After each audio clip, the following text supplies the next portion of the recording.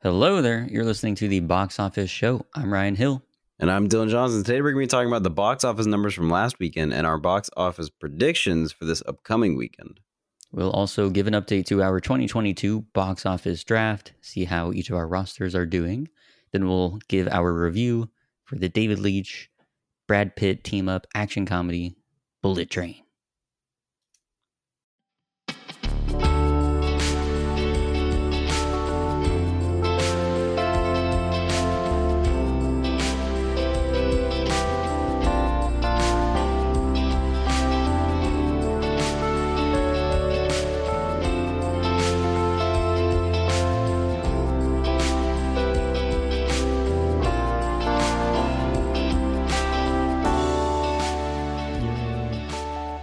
All right, we will start out with some news. Sadly, we must report on the passing of Olivia Newton-John, who passed away at 73. Of course, she is most well known for her role as Sandy in Grease. So that was pretty tragic to learn about that over the weekend. Some brighter news, I suppose. Keanu Reeves, you're a big fan of him, as most people are. He is starring in the TV series Devil in the White City, which is about a serial killing spree at the 1893 World's Fair that Leonardo DiCaprio has had his eyes on for a decade at this point. He bought the rights back in 2010, and he's been trying to get it made with Martin Scorsese. They will be producing it. Leonardo obviously won't, I guess, be acting in the starring role, and no word yet on whether Scorsese will be doing any directing for the series, but they will certainly have their hands involved creatively. So how do you feel about that? Are you excited? I was more excited when it was going to be a movie with Leo starring and Scorsese directing. Mm-hmm. I'm not as excited for it to be a TV show. I own the book, and I haven't read it yet, but I plan on reading it soon. It's on my list of books that I need to read. I guess I'm still excited. I love Keanu Reeves, but it seems like it's going to be a tall order acting-wise, and I wouldn't say I'm a big fan of Keanu for his acting. Right. Particularly. Yeah. I'm more of a fan of his comedy acting than his drama acting, and this seems very drama heavy. Right. And so we'll see. Physical stuff is definitely what he's most known for. His action work and in some of his cases his like comedy work, like in Bill and Ted, that's what he's like known for doing well in terms of like drama, like Point Break and things like that. Even though Point Break's pretty actiony, it has like pretty good drama in it as well. But like his dramatic acting is not something he is praised for, I suppose. Exactly. Yeah, for me, I don't think it's an automatic watch, but I'll keep my eye on it. I'll see what people are saying when it comes out, and maybe I'll give it a watch then. I doubt this will be an automatic watch for you either. Pac-Man is getting a movie. Depends. It depends. It could be. Is this live action or is it animated? It's a good question. I don't think it's going to be live action. That'd be crazy. If it was animated, which it probably will be, I might check it out. Because I remember playing Pac-Man World 2, which is a 3D Pac-Man game where Pac-Man lives in Pac Village, and they have a big tree in the center that has the golden fruit on it. And then the ghosts come and they unleash the power of the evil spirit that's underneath the tree, and he steals the golden fruit and gives it to the ghosts. And your goal is to hunt down the ghosts, kill them, and take the golden fruit. And that game is fucking awesome. So if they stick to something similar to that, where it's like Pac-Man and he lives in Pac Village and he has to fight the ghosts and it's voiced by Chris Pratt, that'd be fucking awesome. Of course, yeah. Chris Pratt has to be involved in some way. Now that you're mentioning that, I feel like I also played in Did you? 3D type Pac-Man game. I'm trying to remember though. Pac-Man World 2 was, I don't even know if I beat it. It's so hard. I should, because I can see it from here. It's in my like collection of GameCube DVDs. Is there next to my GameCube? I could play. I could set it up within 5 minutes if I wanted to play it, and I just haven't done it. Wow, we might need to get together and do that. The GameCube's it's already plugged in. It's already hooked up. I'd have to throw in the game and turn it on, and I could just start playing it again. I should do it so I can beat it. You should. You know what really torques me out though? What? I had a GameCube. I don't know if you ever knew that, but I mean, there would be a time where Mason, whenever he would come over early in high school when we had no classes, we'd play that. And I had a bunch of different games on there, but I had Mario Kart Double Dash. Dude, that game's the best. I have it. It's so good. I have it. Well, then I will be coming over to your place very soon. Remember how I killed it and I loved it, and I was like, this is great. And all you guys were getting fed up with it. Yeah, because you're an ass. You're like, one more time. because I was winning, bro, and it was fun. It was fun regardless, but especially because I was winning. But yeah, the balloon game was fun. All the races were fun. Those maps are burned into my brain. Whatever happened to your GameCube? I don't know. Do you still have the games? A few of them I do, but most of them have gone too. I think my brother did something with it where I don't know, because why would he have sold it? I just don't. If you still have the games, he says he doesn't know what happened to it either. But yeah, if you have the game still, to the best of my knowledge, I believe I have another GameCube at the house, at my dad's house. If you want to buy it for like $30, it's yours. As long as my brother doesn't want it, which I doubt he does.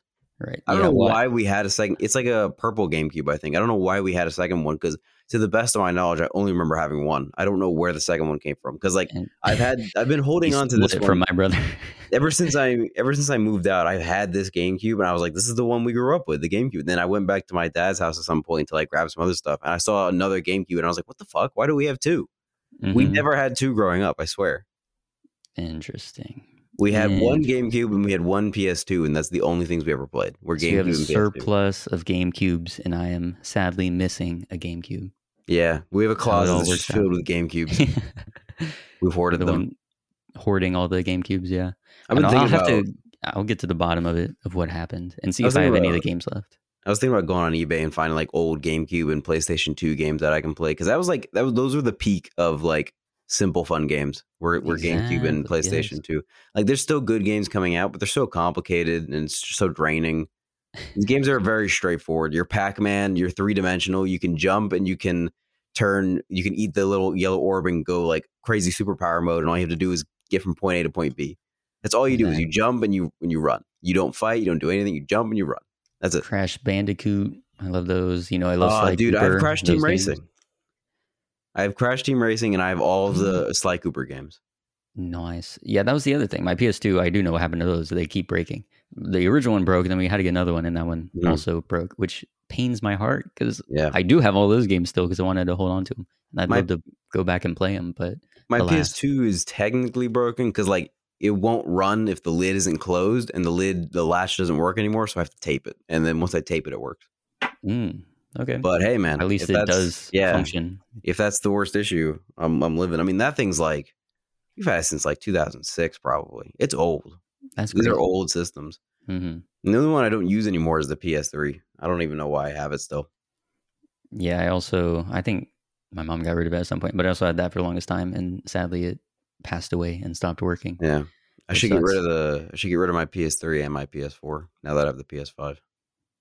You're getting rid of the PS4? I don't need it. I can play every single game I own for the PS4 on the PS5. That's pretty cool that they're able to do that. And I don't need it. And I can sell it somewhere between $150 to $200 at GameStop. Mm-hmm. Yeah, it's still good that those things are, I mean, yeah, you don't really need it. Yeah, exactly. And they still function just as well as the PS5 does. I mean, most of the things you do in that you can do with the PS4, which for me works well, because I mean, I'll never need any of the crazy processing power for the huge games that you would need for a PS5. I do hope, though, at some point when I'm older, I'll be able to build up my collection again of like the PS2, PS3, GameCube, all that stuff. Hopefully there will still be, I don't know, because I mean, they would stop manufacturing it, but you would hope they would recognize there's like some potential, some value in having the like antique systems at that point. I like playing the GameCube and the PS2 games on the original systems because I think it's more fun. But for the PS3, I'm not like super attached to it or any of the games I played on it really. So I'm okay like emulating them through like PlayStation Now or whatever the new PlayStation thing is that they have on the PS5 and just be like playing it on there. Because for those, it's for the game. But for the GameCube games and the PS2, it's for that old timey feel of using that controller, having that boot up screen. Oh, it's so good. It's so good. Bro, the GameCube one where it goes do do do do do do do do do do bonk. Dude, it's so good. And then the PS2 that goes yeah, it is great though. Yeah, that stuff. So, yep, that's a fun little detour. Pac-Man. I know what I'm doing this weekend. If they're able to play off on that nostalgia, you never know. Yeah, man. If they make it like Pac-Man World 2, I'll definitely go check it out. That game is wicked. Nice. Okay, and now moving to our final news story. Ezra Miller back in the news. Continuing with the escapades. Ezra Miller has been charged with burglary in Vermont.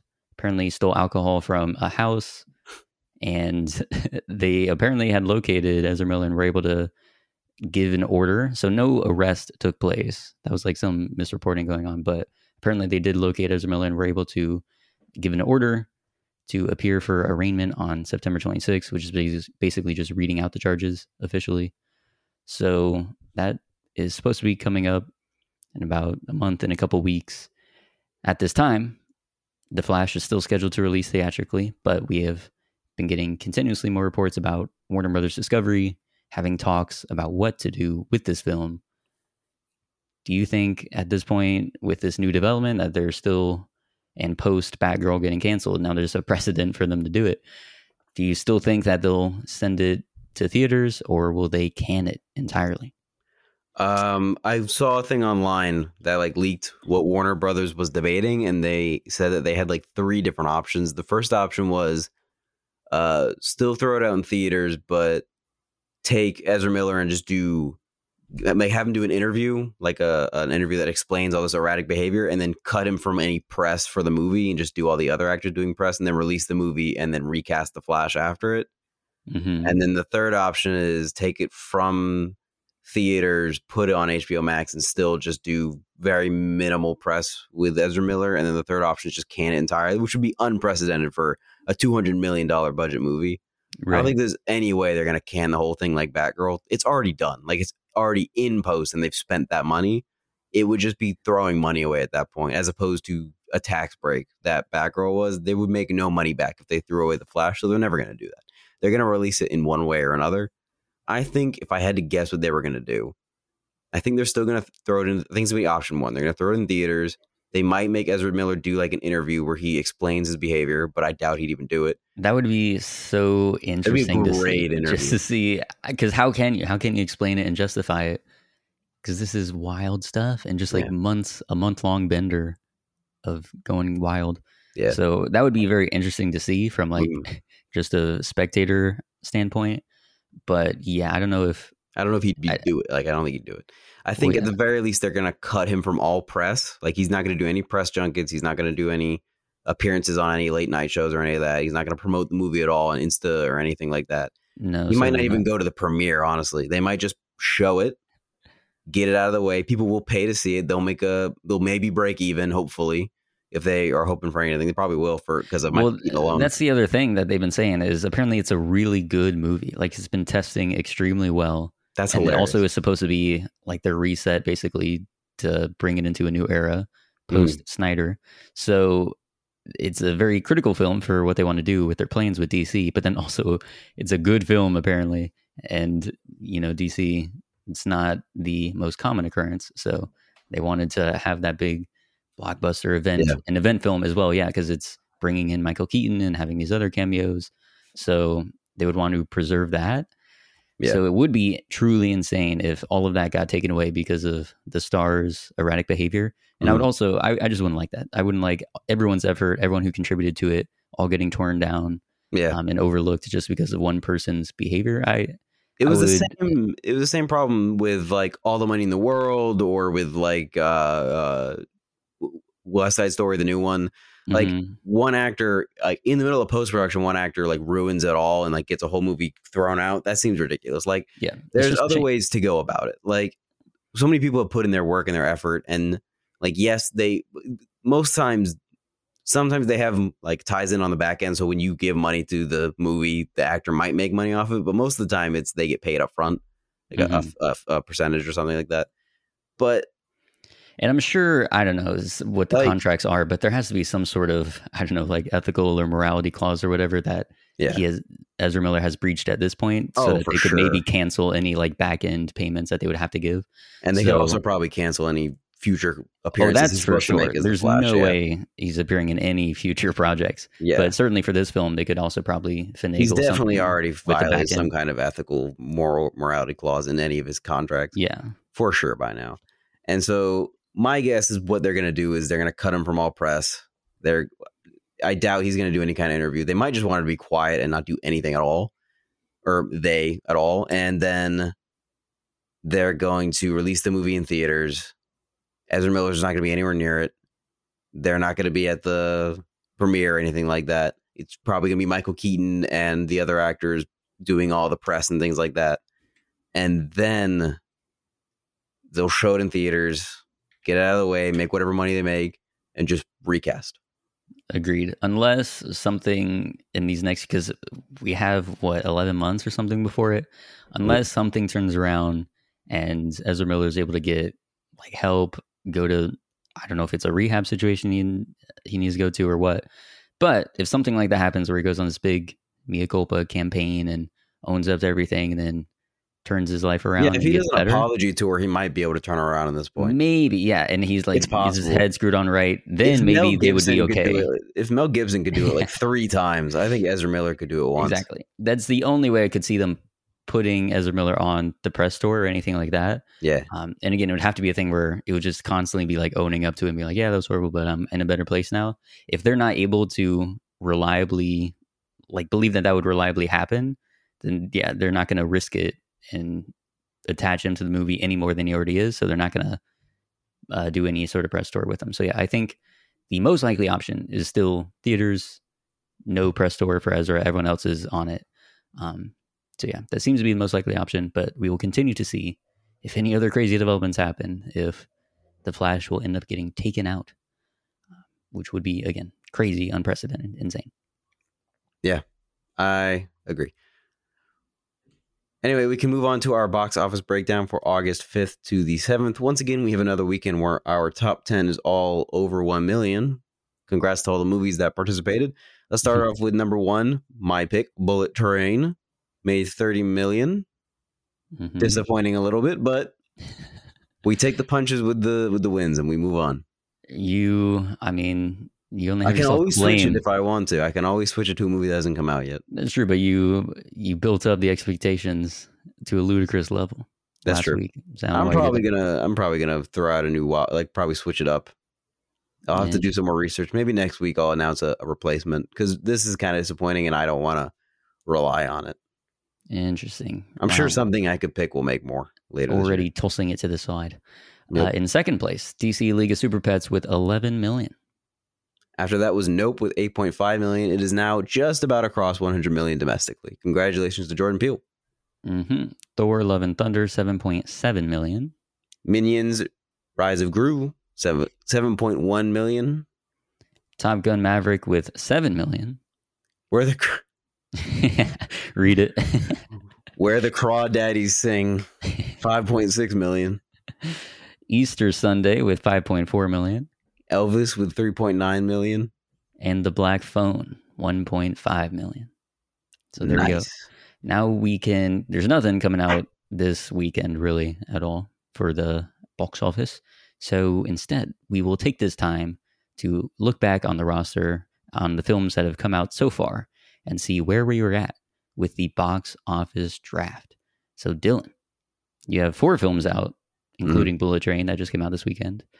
So go through your tally right now. I'm sure you will be pleased to look back on all of it. I have The Batman, which made 770 million. Jurassic World, which made 960 million. Almost there. Minions, 759 million, and Bullet Train, which has so far made 62 million, and I will most likely switch that for a movie that is coming out later this year that is to be determined. My total is 2.55 billion, which has surpassed my 2021 draft roster, which was 1.95 billion. So I'm already doing 500 million, or 500 million better than last year, which is great. Exactly. That's a whole movie. Exactly. And Black Panther hasn't even come out yet. Yep. So you still have one remaining. I'm doing fantastic. I'm satisfied with these totals, except for Bullet Train, of course. I'm really looking forward to switching out Bullet Train for something that might make. I want something that'll end up around at least 300 million, which Bullet Train won't. So, like, I don't think so. It was one weekend. It's only been out one weekend. I mean, that's true. Think we can maybe get there. I mean, I have to look at the movies that are coming out later this year to see if there is a stronger pick. If there isn't, I'll stay with it. But I feel like there's definitely going to be something coming out later this year that I could put my money behind. Maybe like a wild pick, kind of like Top Gun Maverick would have been. Fucking pissed. But overall, I'm very satisfied with the Batman, Jurassic World, and Minions. I think they all performed really strongly, and I'm satisfied with how they did. And I'm excited to see how Black Panther 2 goes. And hopefully, my hope is that I can hit. I will definitely hit 3 billion, but I'm hoping that I can hit like 3.2, 3.3 billion in addition to whatever I might switch Bullet Train for. Gotcha. So yeah, and also as a fun fact, every one of your film besides Bullet Train, which just came out, all of your films have beaten your highest grossing film from your previous roster, which was F9 at 726 million. Thank God. Again, you're doing extremely well. 3 of your films already beating out your highest film last time. God bless. So coming over to my roster, we have Doctor Strange in the Multiverse of Madness with 954 million. We have Thor with 700 million. And in between there, we have Lightyear with a disappointing, soul-crushing, heartbreaking 224 million. You love to see it. Bringing my total to 1.88 billion. So over 650 million behind yours currently. And I am going to invoke the wild card clause right now. Oh no! He's going to replace Lightyear? And toss Lightyear to the side. Oh shit. Indeed. So, I still have Avatar, and I'm still extremely confident that I will win. Sure. Given Avatar plus Black Adam, which will do okay, but... Black Adam's going to do shit. It's going to do fine. But Black Panther, let's say it'll get 1 billion, maybe. It's not going to go too far beyond that, but maybe it can get up to 1 billion. So that would put you at 3.55 billion.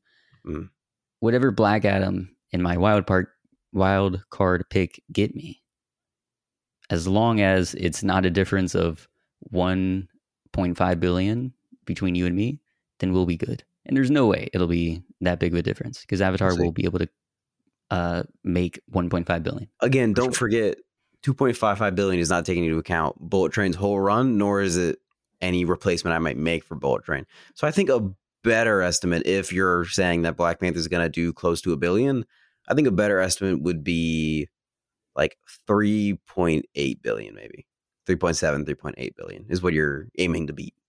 Gotcha. And I think I think it'll definitely be closer this year than last year for sure. Thank God. Oh, it will. Yeah. So I'm not going to make a call. I am nervous. I will say more nervous than I was a few weeks ago, but we will see. It depends on what you say right now. What are you replacing Lightyear with? Well, we'll be honest. It was slim pickings for the remainder of the year. That's why I'm worried about Bullet Train. So yeah, honestly, Bullet Train I think is you really think probably the best bet that you have. Yeah. Besides what I'm going to take, I'm going to go ahead and take Shazam: Fury of the Gods. Wow, Shazam and Black Adam. You're breaking the rules now. You said only 2 superhero picks. Wow. Yeah, and that was before Lightyear absolutely was trash. Now you have 4 that was my selection from the beginning. Movies. All gloves are off when it comes time to make up the ground that we have in between us. So yeah, I'm picking Shazam. Movies. I know you hate to see it, but you do. Those are the only blockbusters that are out, man. So Shazam, Fury of the Gods. The original Shazam made 366 million worldwide. I'm thinking, given the fact that it was a good movie, people probably caught up on it with HBO Max since then. Maybe if they get a post-credit scene with Black Adam, which I'm sure they will, there's going to apparently be cameos and whatnot in there. I think, and it's a nice family movie, so even though it's coming out around the same time as Avatar, I think it'll play to a slightly different audience. I think people will be able to go and see both films over the holidays. We've seen like that coexisting 2 films where there's one massive one, like Star Wars: The Force Awakens, and there's a secondary blockbuster that cleans up as well, like Jumanji. So we've seen that happen before. Yeah, but we've also seen things where Spider-Man and Matrix come out at the same time, and Matrix gets demolished. That's true, but so it's a risk. That was a little bit, yeah. But Matrix was not quite playing to the same audience as, say, a Shazam would be or Jumanji. Perhaps Matrix was 366 isn't like the best to bet on in terms of like a sequel.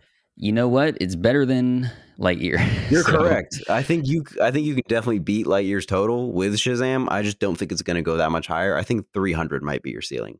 I think 500 million is what Shazam's going to get. I think it's going to be a sequel that has goodwill from the previous film. It's going to be a holiday family film. People are going to be able to go out and see it. Again, it's nice counter program to Avatar. I think they can coexist. I've seen before. So I think it'll do 500 mil. I think Avatar is going to feed off of it in the same way that Spider-Man fed off Matrix. And I think you didn't learn your lesson from last year. I think you're going to get bit the same way. But I still think, to be fair, it will do better than Lightyear. So not the worst pick. Gotcha.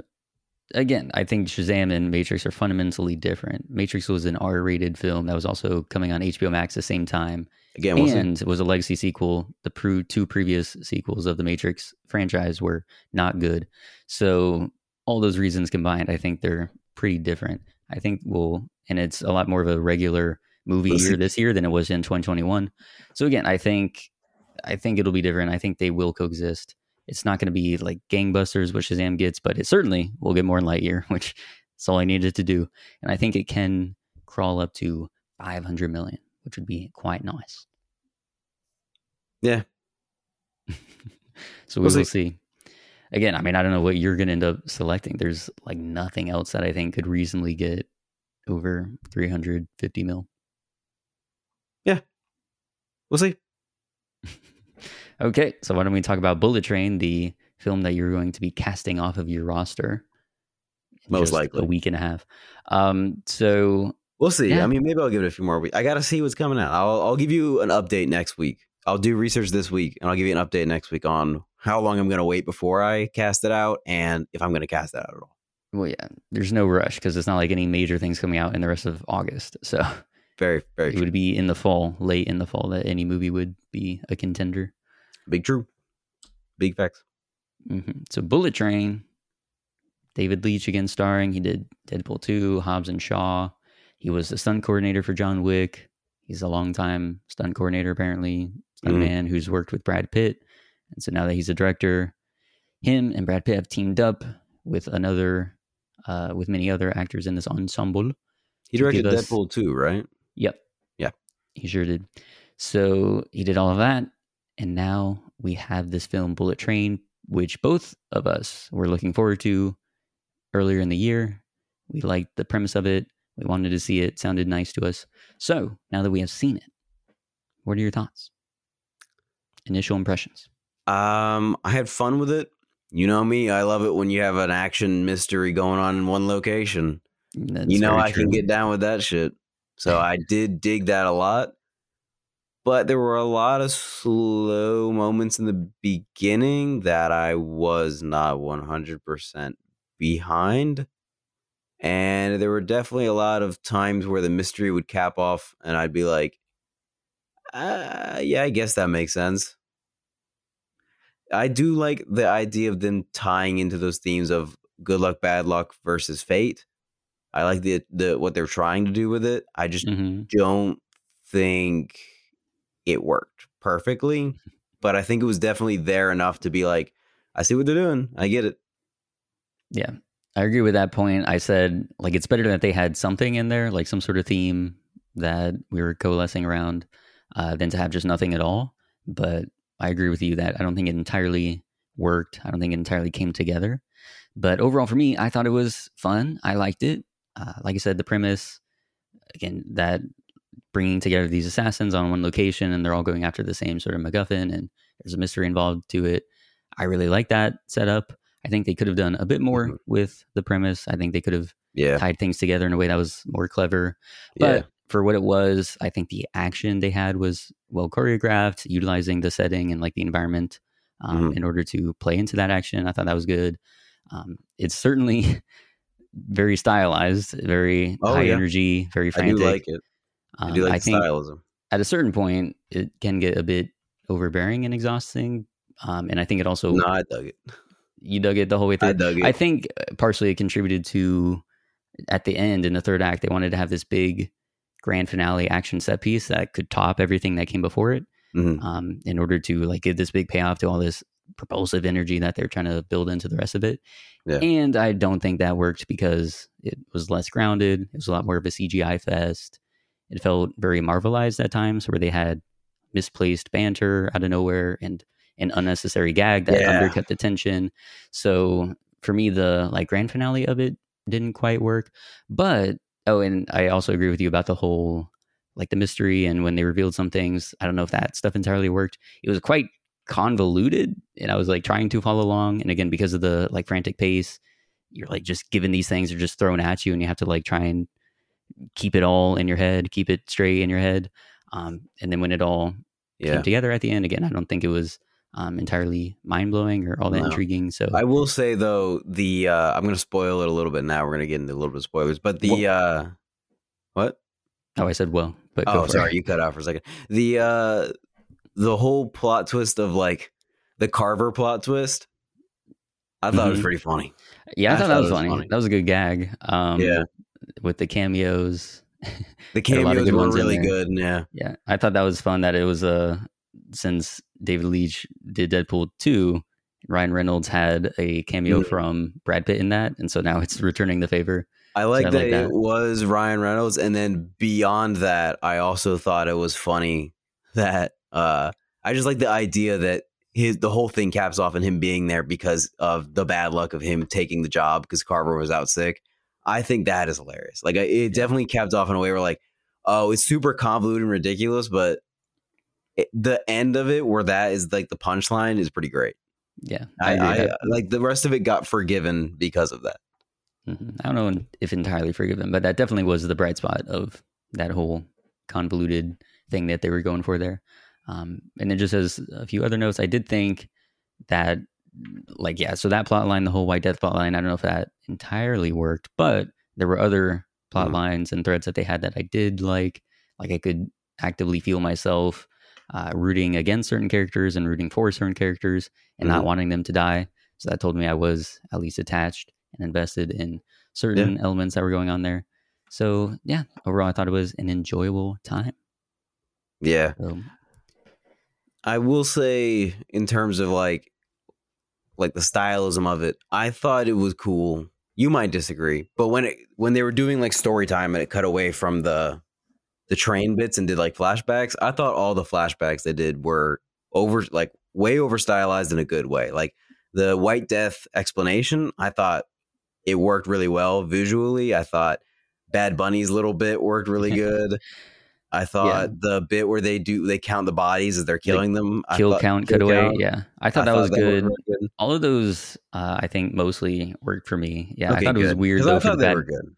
The Bad Bunny one just because it was so brief. Like we see him, then we cut away to something else, and then we cut back to his backstory and then to him. And I do like the transition of like us seeing why he's mad and showing up to this train all ready to kill some people. Yeah. Structurally wise, I didn't like that he like gets on the train to attack him and then they cut to another storyline for a very long time. I wish they had gone from him like visually seeing Brad Pitt to cutting to the explanation, giving that full explanation, and then cut back to him attacking Brad Pitt and then cut to whatever that secondary plot line was with, I think, Joey King. I think that's what they cut to. I wish they hadn't cut to Joey King, then cut back to the Bad Bunny part, because I thought it would have been funny if you get this huge Bad Bunny backstory where he's like going through growing up, becoming like a big assassin, becoming like the best assassin in Mexico, suffering tragedy that his wife and his entire family is killed at his wedding, struggling to figure out who killed him, finding his way to the train, fighting Brad Pitt and immediately dying. I thought that would have been like a very good payoff if that had been structured that way, but they cut too much. And so like the bit didn't work as well. Agreed. Yeah. So that's the cutaways themselves, I think, worked, but just some of the placements that they had in the film, I think, I don't know, it's hard to balance that out of like having good place for the flashbacks where it doesn't break up the action in the present day too much. And I feel like they didn't entirely hit the mark with every single one of those. But the content of the cutaways themselves, like the kill count one, Bad Bunnies, and then the White Death, particularly with his little revolver trick where he's like, he rolls spinning the cylinder down his sleeve. Yeah, that was cool. Sick. And they had to show it twice, and I was like, "Yeah, you got to," because it was that good. That whole bit where he's like destroying the Japanese mansion, and he has like everyone's fighting with fire and stuff around him, and he's just this big Hulk dude, and he has like this awesome like Kitsugi mask on, and he's walking through, and he has the revolver and rolls on. Like that whole thing was just shot so well, and it just looks badass. It was kind of weird that it ended up being Michael Shannon. I know. I don't think he was bad. I just thought it was weird that it was him. Yeah. And I knew it was. I should have known it was him too because he was in the trailer. Like they showed him in the trailer. I should have figured it would be Michael Shannon, but somehow I forgot. Yeah, I didn't remember that from the trailer either. So yeah, what did you think of our main man, Ladybug, Brad Pitt? I mean, Brad Pitt's just great in everything. He is. It's fun to just see him. You can't make Brad Pitt bad. Yeah, he's just so good in everything. Agreed. And I liked his the therapy self-help sayings that he would dish out every now and then. Like I enjoyed that gag a lot. And then as you said earlier, like the whole themes that they're trying to bring in of fate and luck and him being called Ladybug and he thinks he has bad luck. I like where they were going with it, but again, I don't think it was an amazing theme that they were able to tie together in the most satisfying ways. But again, better to have it in there than not at all. I will say, with his character, I was confused at times about what his motivations were and why exactly he was doing things he was doing. Like when he went to go see Lemon, he was already at that point like, look, I'll just give you the case. I'll go my own way. Like whatever, we don't have to fight this out or anything. Why didn't he just bring the case to him and just give it over to him and then just leave? That's a good question. I think maybe he had to go back through that car to get the case, and if he's going to walk by. But because he fought Bad Bunny with the case, because that was like part of a prop in the thing. So then he left the case in that car, went to go find Lemon, sat down with him and had that chat. I just don't know why he wouldn't have brought the case with him. And same deal later on when he's fighting Tangerine. He's already at this point where he's like, I'm not going to fulfill my mission. Like he's already trying to get off the train. He just doesn't want to get killed anymore. He could have just told Tangerine immediately where the train was. Like when he was hiding out in that, I don't know what it was, but there was like a curtain that he could have pulled back and there's like mannequin that fell out. He could have just told him then, hey, here's a briefcase. There's a mistake, blah, blah, blah. It seemed weird that his motivation was at that point, like trying to get off the train. I felt there should have been something in order to raise the stakes where like he does have to fulfill this mission or else something horrible is going to happen on his end, because otherwise it's just him in this sequence of events where he's trying to get off the train, trying to not like keep hold of this case, and yet somehow he still gets caught up in that, which can be fun. Like some of the gags that they do was pretty cool. Like when Aaron Taylor Johnson, Tangerine, was preventing him from getting off because he needed a fall guy, and then Brad Pitt had to kick him off the train. Like I think some of those things were cool. But for the most part, it just left me wondering, like, where was the tension or the stakes in terms of his character when there were multiple opportunities, it seemed like, to just hand the case over and wipe your hands clean of the situation. I feel like there should have been something more in terms of his mission that was compelling him to have to still be a part of everything that was going on. So, yeah, I feel like that was a missed opportunity there. But I will say, Lemon and Tangerine, Brian Tyree Henry and Aaron Taylor Johnson. Yeah. I thought they were highlights of the film. Yeah, I thought they were great. They were great. They had very good chemistry. I really like the accents. I really loved it didn't make me laugh that much, but I could feel the work they were putting in and I appreciated it. Like it wasn't like super funny, but they definitely had chemistry and I respected that they went for it. Yeah, I agree. And, I think they made me laugh sometimes, but not as much as I think they were intending to. Yeah, I think their charisma and their chemistry made up for a lot of the banter, because you're right, the actual things they were saying wasn't quite as funny as they could have been. And they were definitely like with that dynamic going for a Guy Ritchie, Quentin Tarantino type thing. But the writing is just not at the level that those guys hit. So it didn't quite land in that way. But yeah, definitely just, you could tell. I mean, they were enjoying themselves as they were doing it. The performance they were putting in, you could feel that. And so I think that definitely made up for the lack of really fiery dialogue. Yeah. But I will say the gag about Thomas the Tank Engine wasn't about it. I think sprinkled in it could work, but the problem was that it started out too strong. If they had worked their way up to it, because I love the way it caps off where he puts Diesel on the back of Joey King's character. I agree. That was like a smart moment. Finds it. And I love that speech he's giving about Lemon and how he knows people and like he says the same thing that Lemon does out of like respect, and then he has Diesel on the cylinder of the gun. He's like, and you're the Diesel. Like I really love that little like reveal for him and like how he goes about it. And then I do like how it caps off with Ladybug walking in and then just killing him. I liked it. I didn't like that. I know you disagree, but I think just because it ties into that idea of Joey King's character has really good luck and Ladybug's character has really bad luck and he accidentally kills people all the time. I like it. He's a snatch and grab guy, but people keep dying when he's doing his jobs, and he thinks it's bad luck. And then he kills Tangerine on accident. Right. And spares Joey King, who is the actual Diesel. Yeah, the reason I didn't like that one, I think they should have built up that montage earlier on when they were talking about, oh, people die around me all the time. They showed one example, and the guy didn't even die. They should have done more, yeah. They should have done more, yeah. So that's why I also don't like that route. That would have been a good comedy bit if he accidentally kills a bunch of people in a row. I thought that would be funny. But yeah, they didn't really lean into that. So I don't like the idea of, oh, it's his bad luck and people die around him when he's doing jobs. He does accidentally kill Bad Bunny, though. That's true, but that was also like a self-defense thing. He was like actively trying to get. Well, no, it's killed. An accident because he holds up the briefcase and Bad Bunny throws at him and it bounces off the briefcase, stabs him in the heart, and then he falls down and lands on the briefcase and breaks his neck. That is true. Like it's totally an accident. Like Brad Pitt was not trying to kill him at all. Right.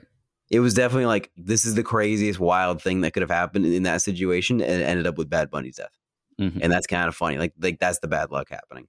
Yeah, but then when he goes into the car, I just don't understand why immediately he gets involved in that. Like why he's trying to, because he also knew on the train that there was something afoot, like some weird things going on. Someone had killed that one person. Someone is trying to get this case besides Lemon and Tangerine. So he knows something's going on. I don't know why your first reaction when you go in and you see these, what's his name? Tangerine. Talking about, oh, Diesel, and he's pointing the gun at this chick. Why your first response is just to go and attack Tangerine when you know there's probably a likelihood that this is the other person that is probably doing something nefarious on this train. Well, to be fair, he has been at odds with Tangerine the whole movie, and they've been fighting. That's true, but nonstop. That would make sense if Tangerine, because Tangerine wasn't even like pointing the gun at Brad Pitt at that point. He was just completely. Well, that's the thing is he wasn't trying to kill anybody. He was just trying to stop the situation to learn more, and his bad luck got Tangerine killed. Well, yeah, you could have stopped the situation without going in and trying to wrestle the gun away from him. It also didn't seem like he was just trying to stop the situation to like figure out what was going on. It seemed like he was trying to stop it and prevent Tangerine from being able to get away or whatever. Yeah, so, exactly. And then in that process, he kills Tangerine on accident. I know, and it was an accident for sure. I think you're being a little nitpicky. Sad. I don't think it's nitpicky. I just think I don't understand the motivation of him coming in and seeing that situation playing out and then immediately getting involved when all this other time he's trying to get off the train and trying to not get involved. Why is that something that like makes him spring into action when he doesn't know anything that's happening there? And then also him getting shot in the neck and then he's just dead. And then Lemon, who we thought was dead previously, comes around and sees him.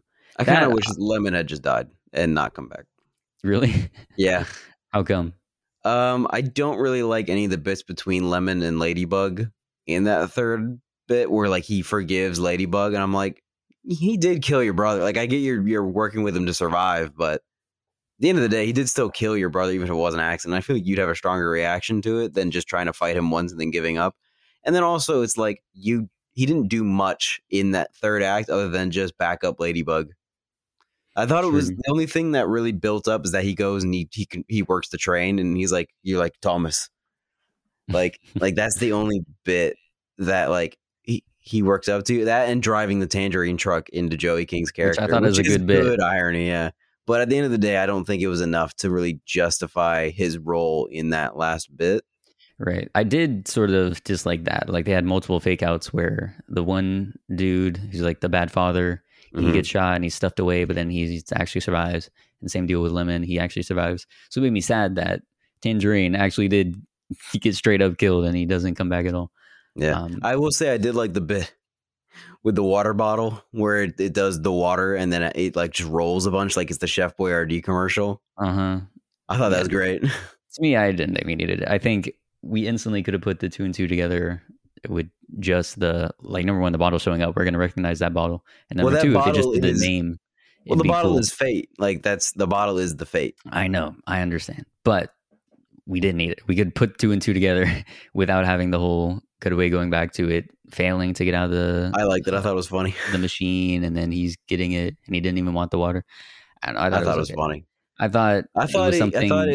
I thought it encapsulated that idea of fate. Like, the whole bit of it rolling through, like, the Chef Boyardee thing, in coming into contact with every person on the train, and then ultimately being the thing that, like, saves them. I think that bit of fate worked really well. Yeah, I just don't know if we needed the cutaway to point all that out. What did you think of the whole daughter? Did she have, what was her, like, code name? Was it just a daughter? What was it? Prince? It was the Prince. Gotcha. So Joey King, I thought she did quite well, because she was despicable. You hated her throughout her, at least I did. I wanted her to get her comeuppance. A lot, yeah.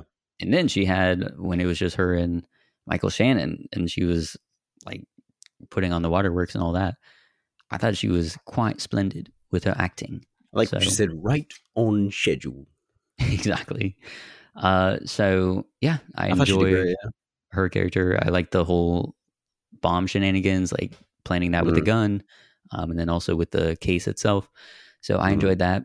I do wish, I don't know, there was just something missing or something off about that whole side plot with the her and the bad father. And I can sort of like the idea of Lemon having the gun to them and saying, okay, we're going to figure out who's the actual leader, who's the mastermind. And in order to protect his son, he has to, like, raise his hand. I liked that. Again, it was a very contrived setup, because at one point they want us to believe, or so he keeps saying, that Lemon is a great judge of character. And then he even points out multiple times, he's like, oh, I don't really trust this chick. But then he ends up deciding to shoot the one guy based off the, like, raising the hand and whatnot. So a little contrived in getting there. And also, I don't know if we needed that to point out that he was, like, trying to be a better father and cared for his son. Because, I mean, if he went on this mission and was already, he had the chance to shoot her at one point, but then when she's like, think of your kid, and he's like, oh yeah.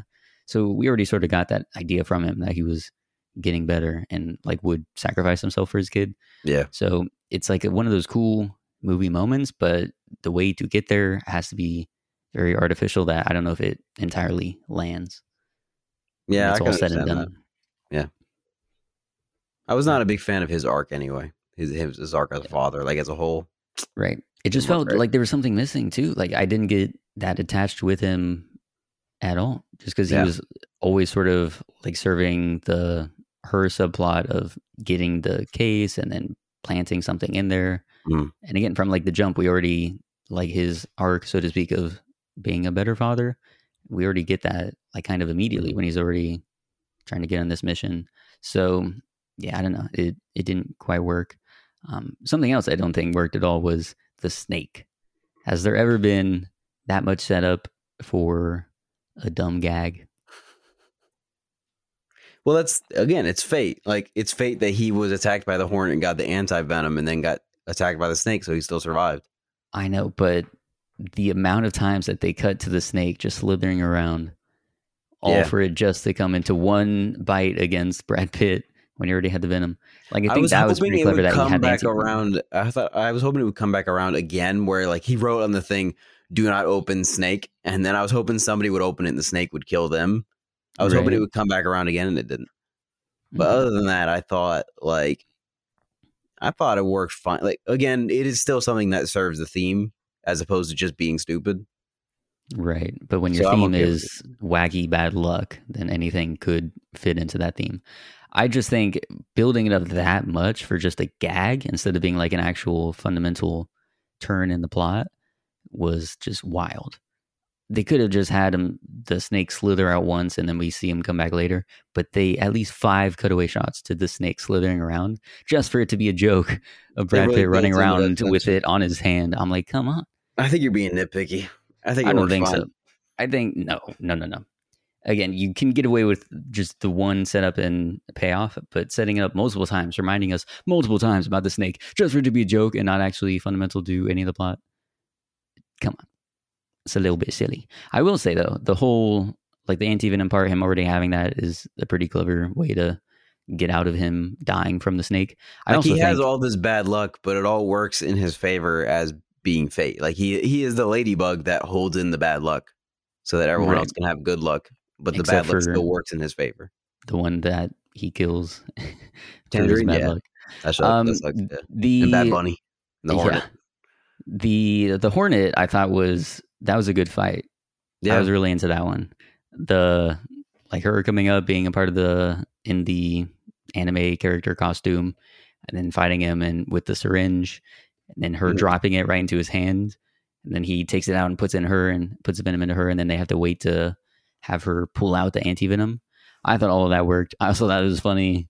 One of the funniest parts I thought was as she's crawling away and Brad Pitt keeps offering like, oh, do you need a blanket? Do you need water? Do you need me to hold your hand?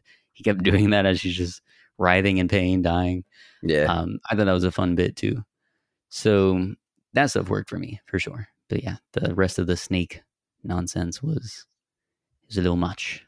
Yeah. A little over the top. I was hoping that the what's her name? The concession girl who's going around through the train a bunch. Mm-hmm. I was hoping she'd do more because she's an action actress. She's Katana in Suicide Squad, and she's in The Boys, and she's like an action actress. Like she does action stuff.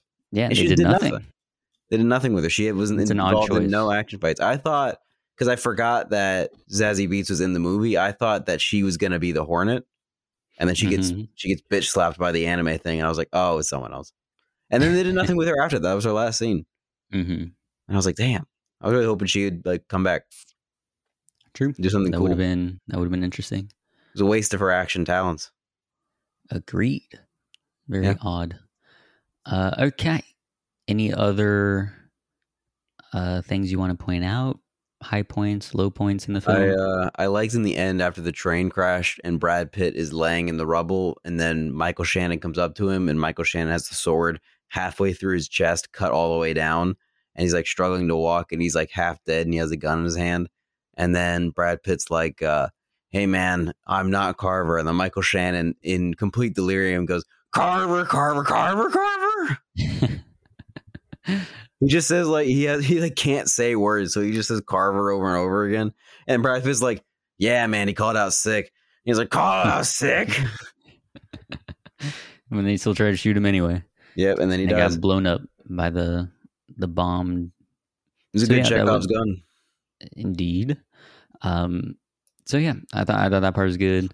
Seeing Sandra Bullock come up. Oh, the Channing Tatum cameo. I thought that was great. Cool. That was funny. I miss Channing Tatum. I wish he did more. He's so funny. Well, he's coming back, bro. This is his return. This is his year. The what was the thing he said as he was walking away? He said something about, he's like, look at the way he walks or something like that. Yeah. I like the way he walks. Like something funny like that. It was very, I thought his whole part was very good. Agreed. So that was super I like cool. where he says, is it sex stuff? And Brad Pitt's like, no. And then Channing was like, oh, okay. Yeah. He wanted it, though. He wanted the sex stuff. Yeah, you could tell. He's waiting. And then Aaron Taylor Johnson comes up and he goes, oh, is this the sex stuff? He said, finally. Dude, it's so good. Channing Tatum's great. Agreed. But yeah, I think that just about covers it for our talk on Bullet Train. Yeah. So nothing else to add? Nothing else you want to shout out? I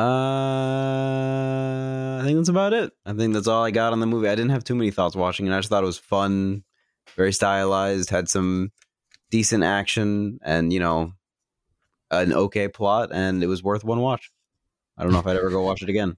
Worth one watch. I think that's about right. I think I may watch it again in the future, but it'd be hard to pick that over some other action movies, True. There are better modern day action movies that are also funnier, Deadpool is one of them, and Deadpool 2. Mm-hmm. They're both good. But that's all I got. Then out of how many weaponized water bottles out of 5? I'll give it a 3. A 3? Yeah.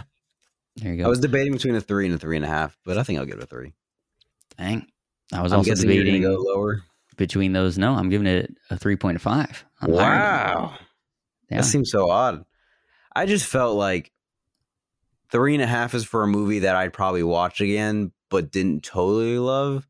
And 3 is for a movie that like I had maybe a good time with, but I'm probably never going to watch it again. Like I feel like a 3.5 for like movies we've reviewed recently is like, maybe not recently, but we talked about Us a few weeks ago. I think Us is a pretty solid 3.5, though I might drop it down to a 3 too. What's something we reviewed recently that I said 3.5 to? That'd be a good example. You gave Jurassic World a 4, I believe.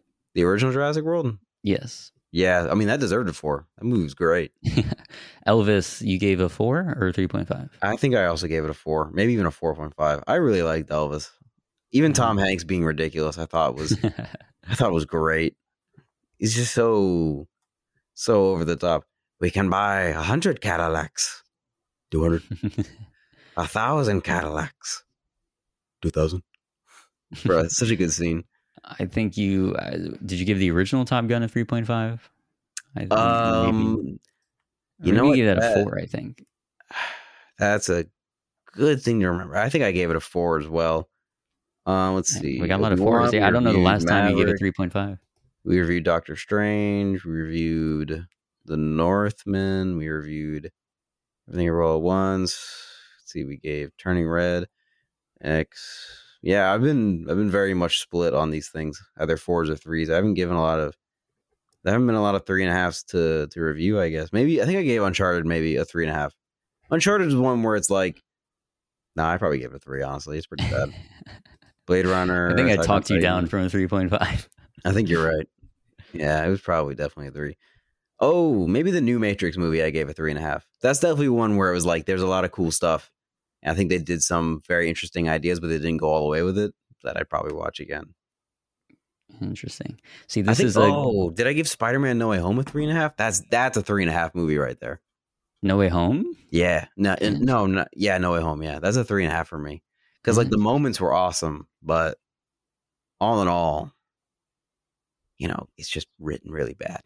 The plot's really, really bad, but the action is pretty good, and the cameos are really good, and the theater experience is really good. This is a great way to lead into a promotion for our Letterboxd, so that way we will be able to easily go back and see what our actual final scores were.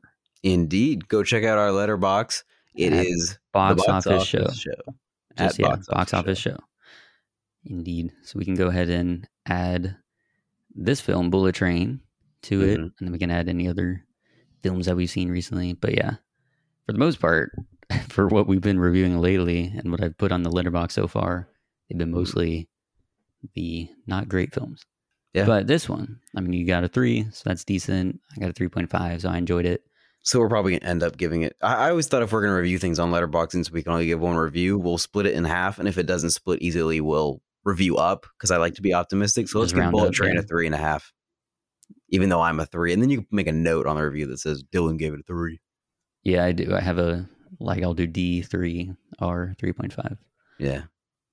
But yeah, check out our Letterboxd. Follow us on Instagram, on any service you're listening to us to, Spotify, Deezer, Apple Podcasts, Google Podcasts, whatever you're listening to. Give us 5 stars if you like us.